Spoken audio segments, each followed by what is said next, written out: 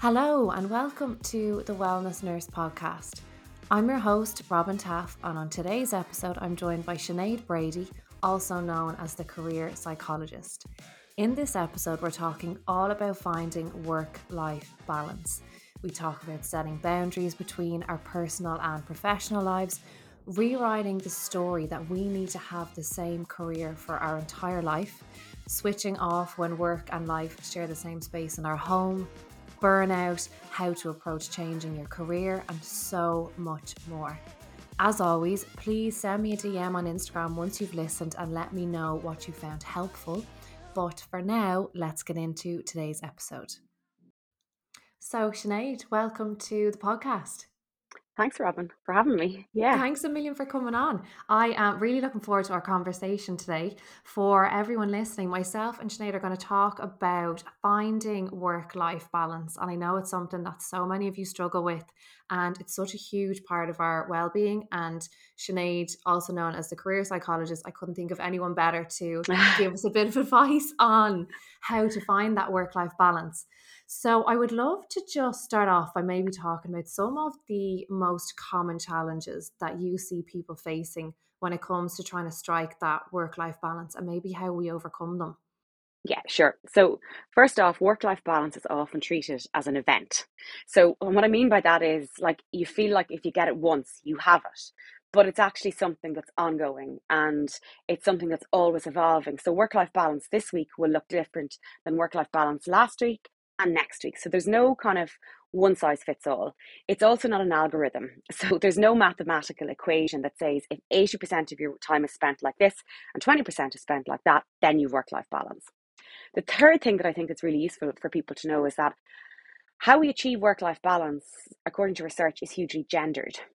So, when women, people who identify as women or as female, negotiate, let's say, flexible work practices or different ways of working, different working patterns during particular seasons of their life, in particular, caring seasons like when they're maybe caring for their young kids or when they've just become a parent or when they're caring for somebody older that they love or a sick friend or whatever it is. They tend to negotiate flexibility and access flexibility policies in the workplace to achieve work-life balance by reducing the amount of time that they work in the paid workplace. But it overall increases the amount of work time in general. So, your body, if you're working, your body and your brain doesn't know the difference between unpaid and paid work.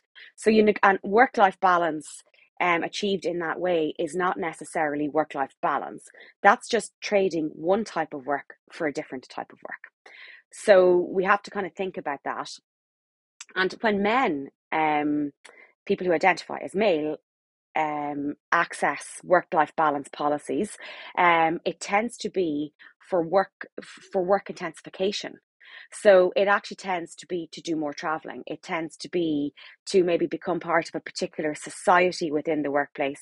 And they will also keep up things like their soccer with the guys, or, they'll tend to kind of hold on to some of those things.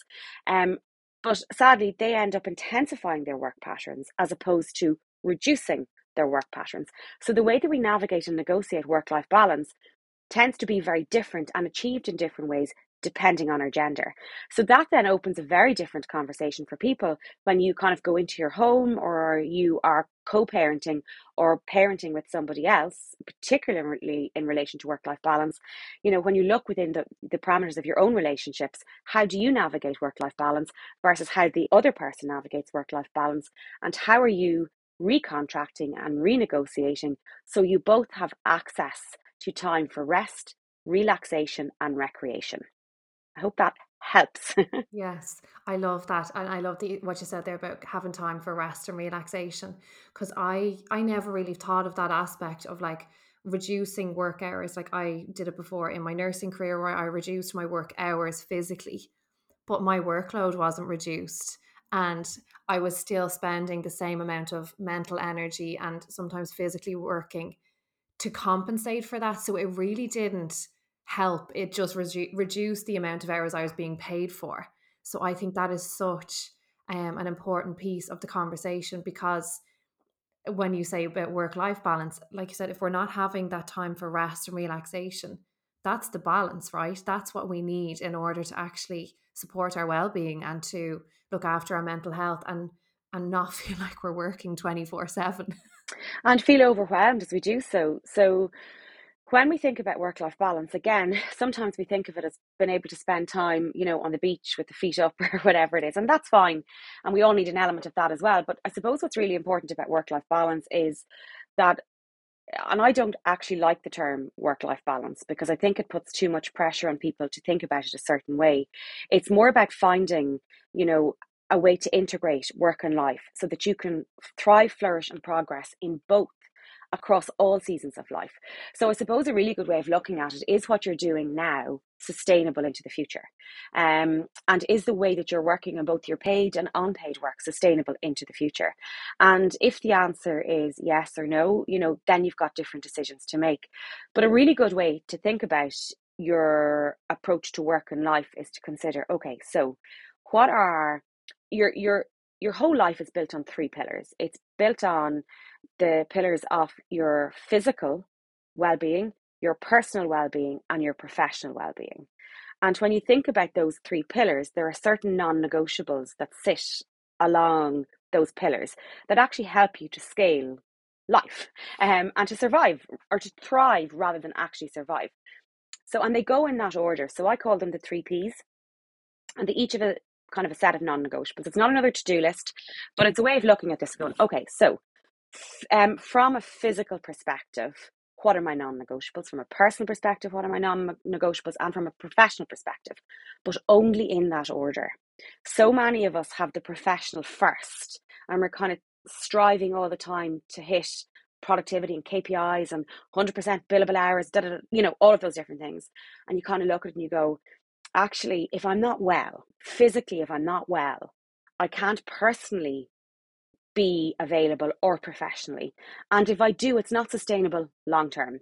So by kind of just taking it back to basics and going, okay, so what are my physical non-negotiables? And they follow an acronym called NEST. So am I nourishing myself? Am I exercising? Am I sleeping? And am I spending time with people who make me smile, including myself? So they're just like the four little bits that we need in the physical space to actually be able to think about the personal and then to move on to the professional. And they need to be in that order. They're almost like a pyramid. Right, because And our health is kind of that foundation that everything else correct, rests on. correct. Yeah. So like, and there's, when I'm talking about your physical non-negotiables, I'm not talking about running ultra marathons, or I'm not talking about, that kind of Instagram version of what like exercise looks like. I'm actually just talking about movement. So, when you go to work, do you get the chance to go take your lunch? Do you get the chance to take a break and maybe before the end of the day get some fresh air? Um, so that's actually just movement. Do you have the energy to get off a bus stop earlier or a Lewis stop earlier, or park at the other side of the car park and walk? Or does that just seem like too much exertion? And if it does, then you're kind of going, okay, well, I'm actually not getting enough movement in my day. And that's just exercise. Nourishment, again, doesn't have to be cooked from scratch, foraged for, and if that's your game, fine, but it doesn't. So when you think about nourishment, are you actually eating 3 meals a day? And are you getting time for a snack? And are you drinking water? Or are you avoiding drinking water because you don't actually have the time to go to the toilet at work? And that happens so often. People laugh when I say that, but the reality is that's true. Are you sleeping? And that's not like, are you getting 8 hours sleep a night? Is your sleep restful? And then have you got the time and energy without feeling triggered to be around people who make you smile? Let that be little people, big people, friends, colleagues, whatever it is. And then have you got a little bit of time to spend with yourself? Now, it sounds simple because it is, but it's really hard to do it if your pyramid is upside down. If it's always been professional first, that can be really, but it's the smallest thing that you can do, not the biggest thing. So think big and then break it down into small bite-sized chunks. Yeah, I love that.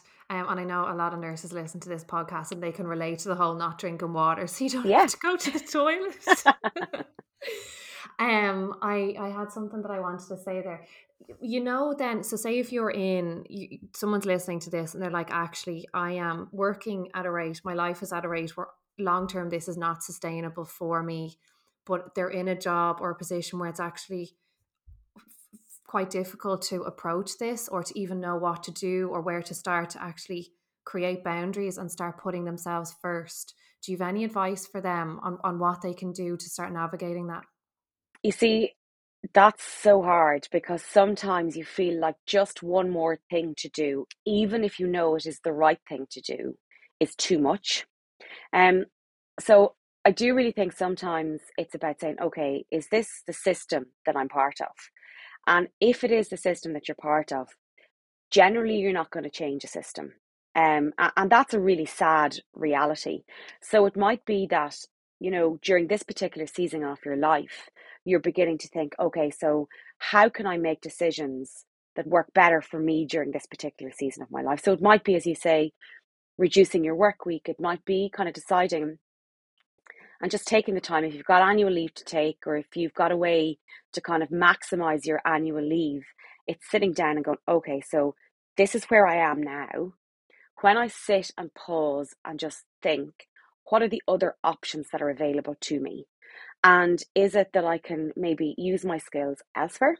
Um, just during this particular season of life, I still want, so it's just really, really hard. The other thing you can do is, and I know that in professions like nursing, there's a great sense of collegiality, and it's where actually you come together and say, look, this is not sustainable for any of us. How can we help each other?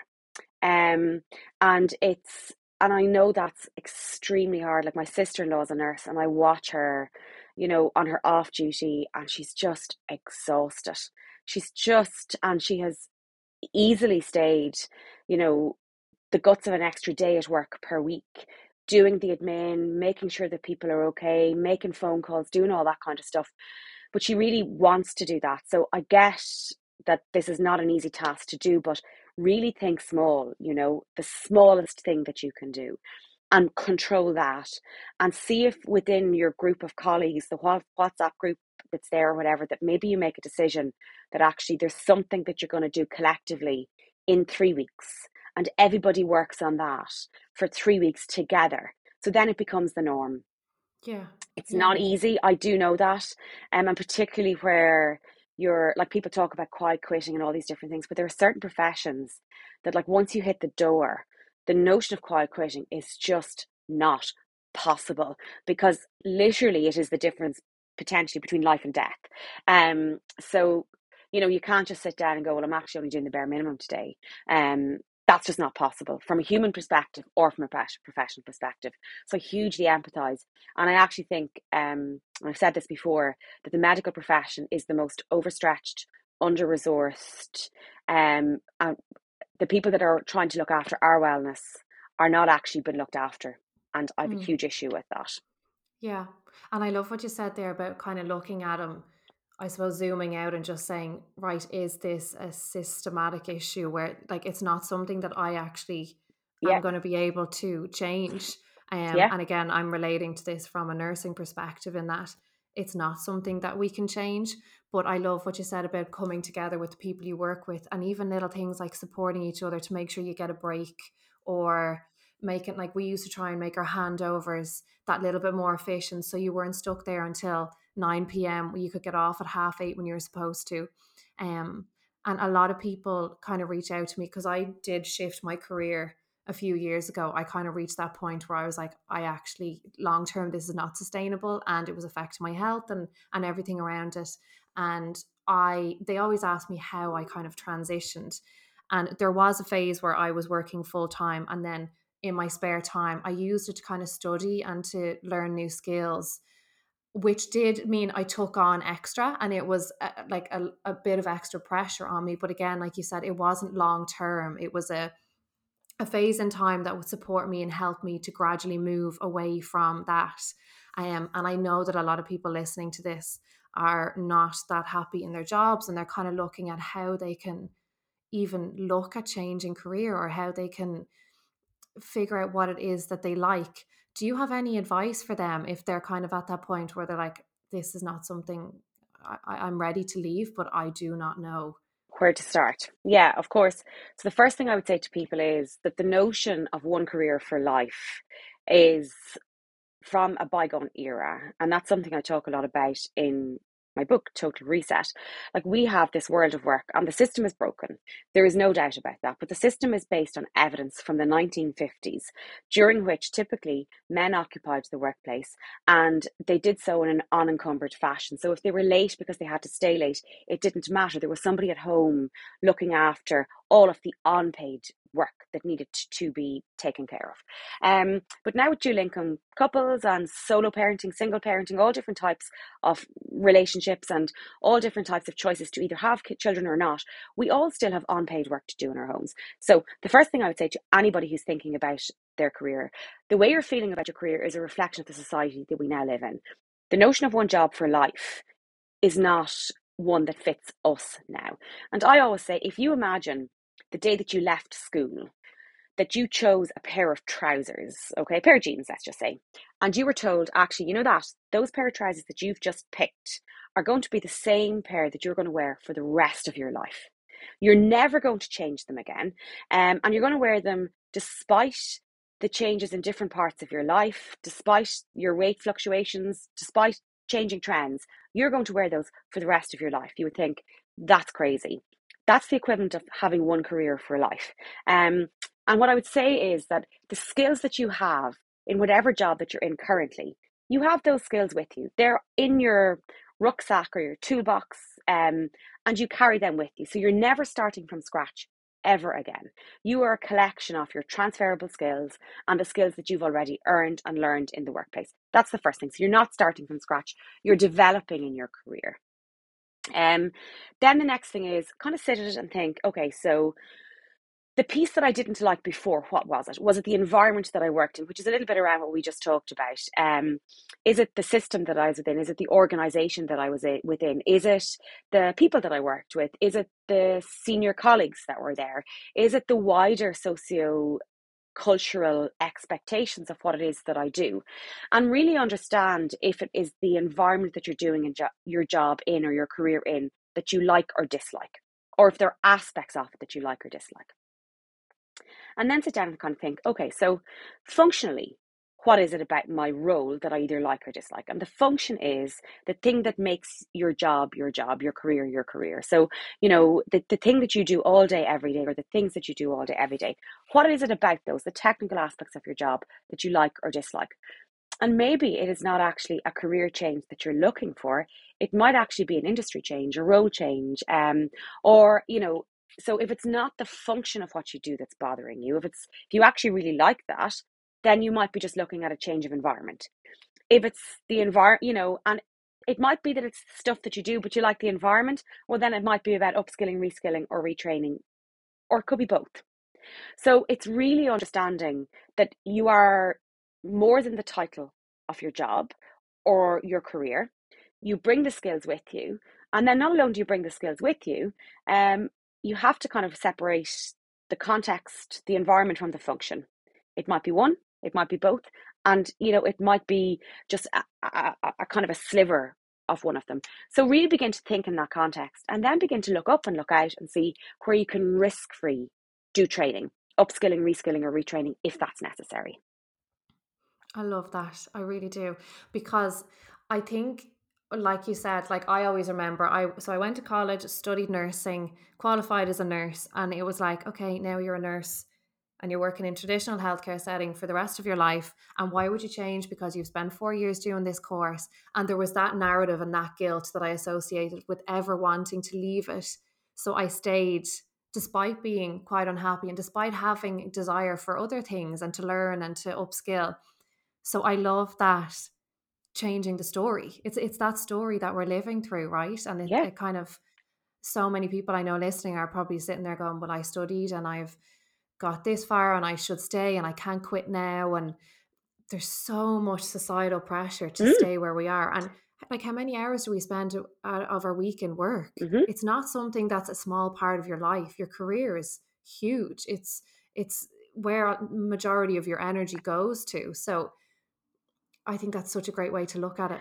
And then it's to reconcile as well. Like it's you're saying that's that narrative is, and to reconcile it and go, okay, so this version of success for me may not be the what other people agree with, but actually it sits well with me. So, for example, nursing, education, different particular sectors have this permanent pensionable job attached to them, or at least had. And leaving that permanent pensionable job was like crazy. Like nobody did it. And if you went home and told that you were leaving that permanent pensionable job, like I left a permanent pensionable job, and like my granny who's still alive, she's 98, like the knees were worn out and the rosary beads doing decades of the rosary for me because she thought I'd lost the plot. Um, and the reality was I hadn't, because that needed to be done for me. And once you understand your non-negotiables, once you understand the story of your career and your why, then you can kind of, with ease, it doesn't mean it's easy, but with a little more ease, you can say, look, this is just the right choice for me during this season of my life. I can take a career break, I can take a sabbatical. I'm not leaving, I'm making a decision. And that may not be like the possibility, but in kind of those state jobs, it tends to be a possibility, and you don't ever lose. And so, your entitlements to your pension or any of that, that comes with you as well. So, um, yeah, we have these kind of handcuffs as such that's attaching us to these roles, and particularly for women, because it's like, well, sure, you get your holidays off, or you get great time off, or, for when you have inevitably kids. But the reality is that not everybody wants children. Not everybody will be in the position to have children. And let's kind of step back a little bit and go, no, actually, we are this generation, like we're a generation of people who are changing what it means to work, who are changing what it means to have a career. And we're in this liminal phase, this kind of phase that's between two identities, where we're moving and melting into different scenarios. Like we're in the middle of probably the fifth industrial revolution. And everything is going to change about how we work, where we work, why we work. It is currently changing, but it's going to change beyond what we can recognize in the very near future. And let's kind of go, yeah, no, what I did when I was 17 no longer fits me comfortably, just like the pair of jeans may not. And I'm making a decision to change those jeans, or change this for this chapter of my life, during this season of my life. I can go back to it if I so wish. Yeah. But Mm. for now, I'm pausing. Yeah. And that was something I used to give myself permission to leave traditional nursing. I was like, I have the skills, I have the qualification, I have a job that I can go back to in 10 years' time, in 5 years' time, but I don't have to stay with it right now. And that kind of helped me shift how I was looking at it. And I also remember, even while I was working, I had kind of started that transition where I was trying to move away from it. But like everyone, I couldn't just quit. I needed to continue to work and gradually move in. And I remember coming home one evening, and when you start just feeling kind of deflated and a bit stuck in your work, and it was just, I wasn't getting anything out of it. And I remember reading, I don't know what book I was reading, but it was talking about the importance of your environment and being able to grow within your environment. And if you kind of reach, I always visualize like a plant. If a plant reaches the amount of growth it can have in that one pot, it needs to expand into a bigger one. And so that day I sat down, I was like, okay, I'm not feeling like I'm growing or learning. I've been doing the same things for a while, and I would love to learn new things and have new skills. But I was able to do that within my current job. So I went on, I just did a little bit of extra professional development. And I was trying to find ways that I could have new skills just for that bit more of an enjoyment part of my work while I was doing that transition. And I found that really helpful as well. Yeah, and that's, you were in this phase where you needed stretch, or you needed engagement, or you needed more. Um and and you did the right thing. So you looked up and you kind of scanned and saw what you could do in a risk-free way within your current environment. And for other people to achieve that, they'll actually need time away. So they'll need to emotionally disconnect. So embedding or investing more in that particular career may actually be the opposite to what they need. So it's very important that there's no one size fits all on this. And your career, your definition of success during each season of your life will, should, and could change multiple times. And you're usually connected to somebody else as well, so it might be your employer. There's a connection there in relationship to what you can do, who you can do it with. And then there's other people in your life as well, whether that's a partner, whether it's friends, family. And like your kind of conversations are dependent on, and your decisions are depending on the quality of conversations that you're having with those. And you're always negotiating, navigating, and re-navigating structures of your work and your life. So really kind of it does require a bit of like self-reflection and but at the same time not being hard on yourself, because if you are within an environment or a system that is broken, we are so often taught that the problem is us and we need to be fixed.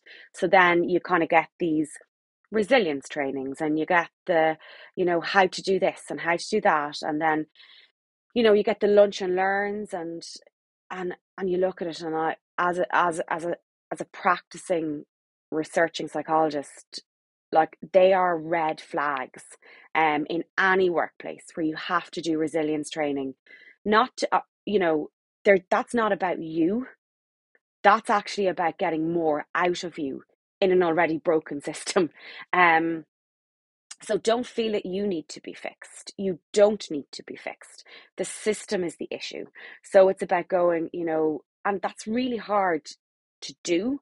But when you hear it, there's almost a relief in it, going, actually, there's no amount of bananas in the canteen or resilience training or yoga at lunchtime or anything like that that will actually help me here, because the system is the issue, not me. Yeah, that's quite freeing, isn't it? Mm.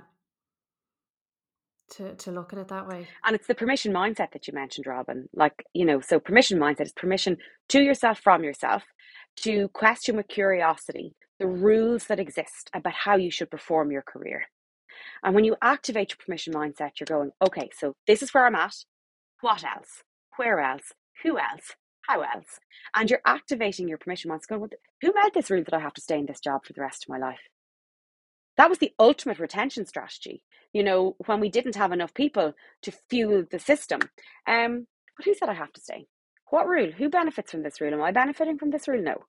So I'm activating my permission mindset, and I'm going to choose to break this rule with curiosity in a way that works for me during this season of my life. And you did that beautifully. And I know that people listening are loving that as well, because yeah, like we said, it is so freeing.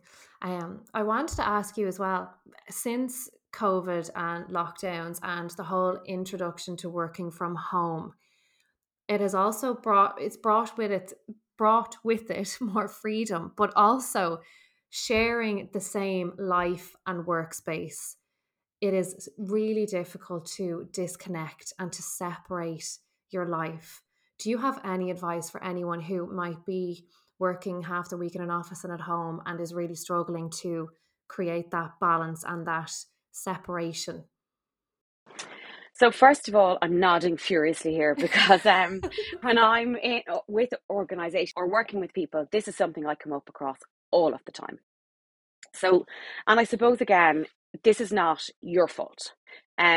Learning to switch off from work is a skill we have never been taught. And if you think about it, even from when you went to school and you kind of hoovered up some food when you come home, and you were taught to go back and do more work in the form of your homework.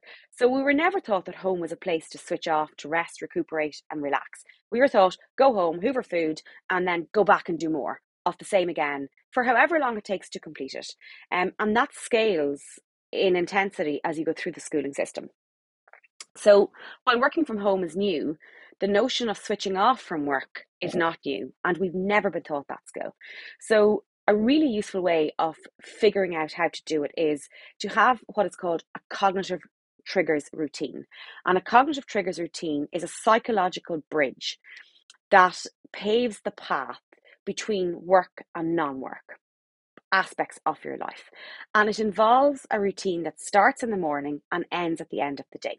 So, first off, it requires some element of fresh air and bright lights onto your eyes first thing in the morning, because that helps you to trigger your brain to switch on to the day, but it also helps later on in the day, about 12 hours later, to trigger sleep hormones and so on. So get that, and a bit of fresh air, like even if it means walking around your garden or going out onto the footpath and just kind of maybe doing the bit of commute that you normally would have had to the bus stop or whatever it is, grabbing a coffee and coming back into your space where you work.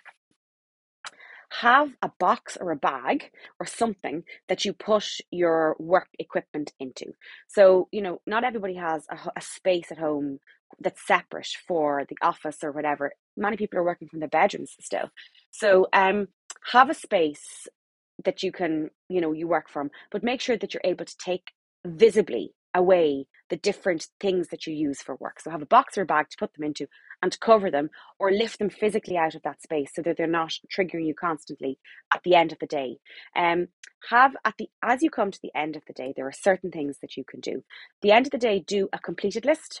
So 5 minutes before you're due to finish work, do a completed list. I know somebody that I was doing with this in a session in workplaces was that she called it her ta-da list. So at the end of the day, she went, ta-da! It was her like, I completed this today.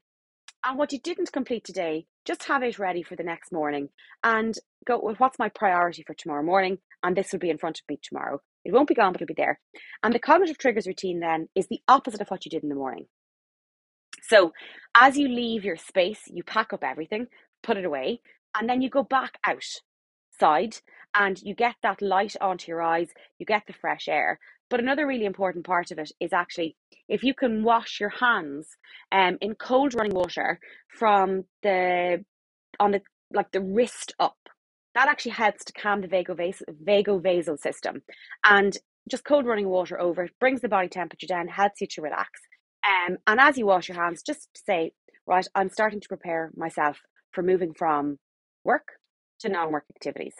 Another great way to do it is actually to touch the door frame as you enter into your kitchen or wherever it is and say, now I'm giving myself permission to switch off from work and on to the other parts of my life. And switch the music or switch whatever you're listening to on your radio.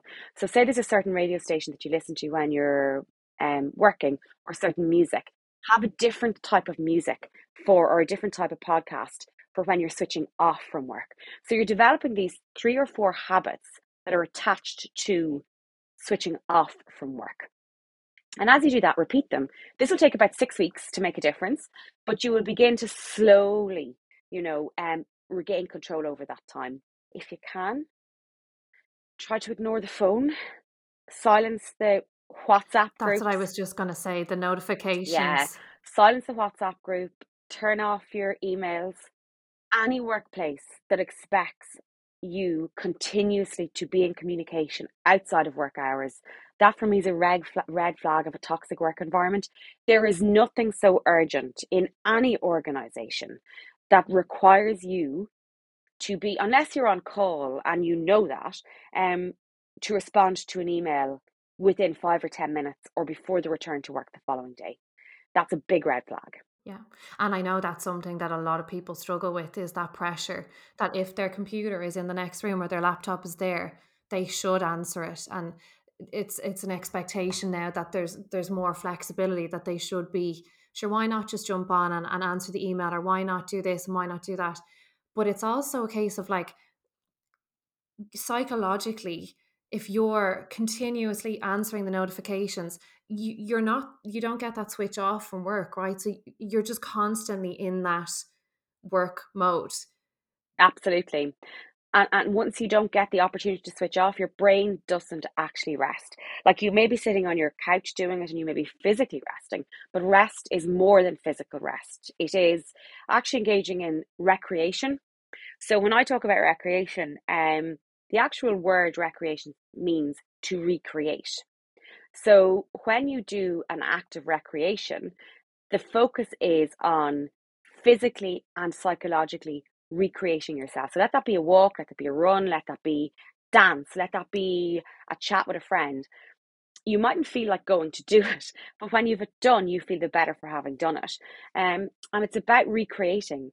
So you have to have some rest, you have to have some relaxation, but you also need recreation. And while you might be resting on the couch, responding to the messages, you're not actually engaged in an act of recreation. And you need recreation to sleep and to engage with people around you. Yeah, absolutely. And this kind of ties in with my next question, for anyone listening who is self-employed, who has their own business, who is freelance or whatever, to navigate finding the line between work and personal life. I myself and my husband are self-employed, and it is something that we regularly struggle with. The feeling like you always have to answer customers, feeling like if you're sitting on the couch and you have ideas, okay, I need to go into the laptop for a few minutes and write this down. There's always something to do, Mm-hmm. always. And to how do we start to create that boundary, and that it's like, okay, I've done enough for today. I don't need to continue doing any more. Yeah, so I think a really good piece of advice that I picked up from somebody was, if you do a high impact and a high income task per day in as a self-employed person, it's actually okay to settle down. And your brain thinking is really normal. So I would, instead of going to the laptop, if you really need to, keep a pen and paper beside you and actually write it down rather than turning the laptop back on. The other thing I would say to you is it is okay not to always respond. I'm self employed, my husband is self employed. And as we are having this conversation, I have an email responder up or an out of office up that says I'm working on two big projects for two clients at the moment. And I'm reading my emails on Mondays and Fridays. I will respond to your emails on those days. If it is urgent, please phone. Um, so, and the people that I work with, I mean, that's what I'm teaching organizations. So if I don't live that, it's just lip service and they don't take me seriously. So, the organizations that I'm working with, I'm in long-term partnerships with, and they see that, they respect it. Um, so I think there's a two-way piece around this. It's a bit like coming back to the sociocultural narrative, and it's going like, why should we expect this constant return, um, and this constant switch on of you have to be back, and every email you're CC'd on or every email that kind of hits your inbox is an expectation that it be returned. Within 48 hours is a very reasonable amount of time to respond to an email. And sometimes if it's not urgent or it just requires a thank you or a thumbs up, there's actually no need to respond to that at all. Yeah. Oh, absolutely. And I feel like as well, like it is crossing over into what we were already talking about the obviously having your separate workspace if you can, a place where you do your tasks or whatever. But I also find that when I moved from working for someone to working for myself, and I help my husband with his business as well, that I was trying to bring forward this new freedom with my working hours, in that they were changing. It wasn't going to be the same as my nursing job. But I also held that expectation on myself where if I wasn't working from 9 to 5, I would be like, I'm not doing enough. And I'd feel guilty for not being productive enough. But then I could be teaching. Like this evening, I have sessions all evening. But I would pressure myself into starting work at 9 and then probably wouldn't finish until 9 p.m. So as a reminder, like to actually, you can leave behind that structured nine to Mm-hmm. five set hours, because you don't have set hours a lot of the time. It is often quite different. And I think that's a really nice way of putting it. Like your work pattern has shifted, just like your perspective on what you're doing has shifted. So your work patterns are different to suit this season of your life, and to suit the business that you're currently in. So when other people are starting their work day, you're actually in non-work mode. And when other people are finishing their work day, you're flipping in to work mode. So or paid work mode. So it's about kind of, again, the permission mindset, and it's going, okay, so how am I going to manage this? What am I going to give myself permission to challenge the rules around? And then how am I going to reconcile that with myself and perhaps other people as well? Because sometimes you feel the raised eyebrow as, oh, out and about again, you've a great time type of thing. Yeah, loads of free um time there. yeah, Mm. yeah, and that's not the reality. Yeah, absolutely. And as we come to the end, the one thing I really wanted to ask you was, do you have any tips for anyone who's trying to manage their stress and avoid burnout at the moment? They're kind of in that highly stressed place, stuck in that cycle of pressure and just feeling overwhelmed. Do you have any advice for them to help manage that to support their health while they maybe explore what's right for them next? So overwhelm is different from burnout. I think we have to be really careful on that. So overwhelm and exhaustion will typically be, you'll recover from that with some good sleep and some rest. So you might need to activate and get your annual leave and use your annual leave. If you've got extra annual leave to use, don't bank it up for something else. Like if you're feeling like this now, your best option is rest. It is time off, it is rest. And it is just, and that is the hardest thing to do. I was in that cycle for a very long time, and I didn't want to take time off because I was afraid that it was a sign of weakness. But actually, it's a sign of strength where you go and you say, okay, I'm now going to take my annual leave. I'm going to take 2 days off, and I'm going to make the weekend a really long weekend or whatever it is. And I'm going to rest. I'm going to actively do low impact things.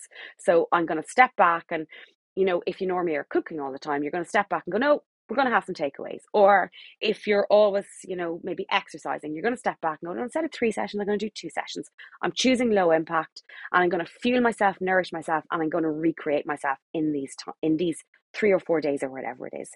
If you are in the territory where that rest doesn't actually help you, if you're not recovering, then you're in burnout territory where you're not actually able to recover, where you're crying a lot, where maybe you're stressed a lot, you're much more snappy than you're used to be, and sleep doesn't help you recover. Then that's a medical issue and you need to speak to a clinical practitioner. It might be your GP to get sick leave, whatever it is. You need to treat that as something, because real burnout is really difficult to recover from once you get into that space. And it takes a multidisciplinary approach to help. So if you can avoid that, do everything in your power to avoid that. And take the time before you actually need it. It can be the hardest thing to do, but the most important thing to do. And if you are, be really honest with your GP, and it's okay to say, I'm feeling at a tipping point here, and I feel like I could do with some extra time. And that's not been in any way disingenuous. That's just telling how you're feeling. And don't be afraid to ask for help. Because again, it can come with almost shame when we have to ask for Yeah. a break, or even admit to ourselves where we're like, I actually am not okay. I actually cannot do this anymore. Mm-hmm. And I think as well, burnout for years, I experienced burnout once as a nurse towards kind of the end of my career. I didn't really know it was burnout. I just was crying. Anytime someone spoke to me, I'd cry. Like that, wasn't sleeping. My mental health was really affected, but I didn't know what it was. I was just, and I had that attitude of like, oh, well, it's fine, just get on with it. Like you'd be grand Power in a few through. days. Yeah, power through, just keep going, you're fine. And it's like, no, you can't keep going. Like this is happening because you keep going when you actually Yes. need that rest and you need that break. Yeah. So for Yeah. anyone listening to, there's nothing to be ashamed about if you're at that point. Nothing. And the other thing, like, it can be less clear to see, is things like your nails are breaking, your hair could be falling out, your skin is breaking out, your cycle is impacted. Maybe your cycle is very long or very short, and your cycle could have changed. Again, I'm not qualified to speak to that, but they are warning signs, trigger signs, that you really are entering, your weight is fluctuating all of the time. They're all warning signs that something is not quite right. Yeah. And also what you said about relationships as well. And that if you're, again, I would be like, oh, I'm so cranky all the time. I keep snapping for no reason. Why can't I get my shit together and stop being so moody? But again, it was like, but I tried, and anytime I just couldn't help it. It just kind of came out. And your tolerance is, you feel like you've such less tolerance for so much life stuff. Yeah, like I would be sitting beside my husband in the evening time, and like everything that he did, from the way he drank his tea to how he opened the wrapper of the chocolate, annoyed me. Like, yeah, I was like, how dare you breathe beside me, type of thing. And like, he was just been a normal human sitting beside me, and I was just distracted and triggered by like how he crossed his legs or put his feet up on the couch. And God, and the way he described it was like, he said, I saw your sparkle was disappearing, but I didn't know how to help. So I didn't know what was happening. He didn't know what was happening. And and I was really like ready to, particularly at different times of the month, to fight with him over the simplest of things. So yeah, there are things that can be real telltale signs. Like you said, you're just triggered all of the time. Yeah, yeah, and I love that you're kind of helping build that awareness as well. Before we finish up, I also want to talk about your new book because I know that everyone listening has got so much out of this. And um, again, sometimes I think our career, well, I know for myself, I can kind of just go on autopilot about it. But I love the idea of having these conversations and being more intentional about it and taking the steps to learn. So could you tell us a little bit about your book? And I'll obviously share links and everything for everyone underneath if they want to have a read. Thanks a million. Yeah, so the book is called Total Reset: How to Quit Living to Work and Start Working. Sorry, How to Quit Working to Live and Start Living to Work. And it's about resetting our relationship with our career and really understanding the skills that we need. So it breaks down that it's broken into three parts. The first is called perspective, and that looks at, these myths that our careers and our work is often built on, and helps us to understand that you're not the problem, I'm not the problem. Often it is these stories that we've been told that are the problem. And then when you understand that a lot of these myths are driving behaviors and driving decisions, it's about resetting your relationship with your career. So in the next two parts, um, reset is the second part, and it looks at, little 60-second exercises that you can do to understand the story of your career so far, the skills that you've built, and then how you can use that information in the third part called success to design your own version of success. So it's very practical, it's evidence led, and the idea is that it helps you to manage your career, rather than your career happening to you. You feel in a position of agency. And while we don't always have complete agency in our careers, nobody has complete agency in our careers, because let's be honest, our jobs are there and we want meaning from them, but we also need to put food on the table and keep a roof over our head. So it looks at it from that context. And it's an enjoyable read. It has hit number 5 in the best-selling list, which is, Amazing. yeah, so which is fabulous. So first time author, and at number 5 in the best-selling list. So thrilled with that. And yeah, it's helping lots of people to have better conversations, their careers, in their work and in their homes and in their relationships. Brilliant. It sounds amazing. And I love that. It's nearly like helping people kind of get back into the driver's seat and taking Yes. their power back a bit with their career. And it's such a, like we said at the start, it's such a huge part of our wellness. Like our career and the amount of time we spend in work has such a big impact. So thank you so much. I'm going to list your Instagram handle and I'll put the name of the book in the show notes for anyone who wants to buy it. But Sinead, thank you so much. That was so, so helpful. Not at all, Robin. Delighted. So that is it for today's episode. Thank you for listening. I hope you found it helpful. And I have left Sinead's details, her Instagram, the name of her book in the notes below. So do check that out. And I will chat to you in next week's episode.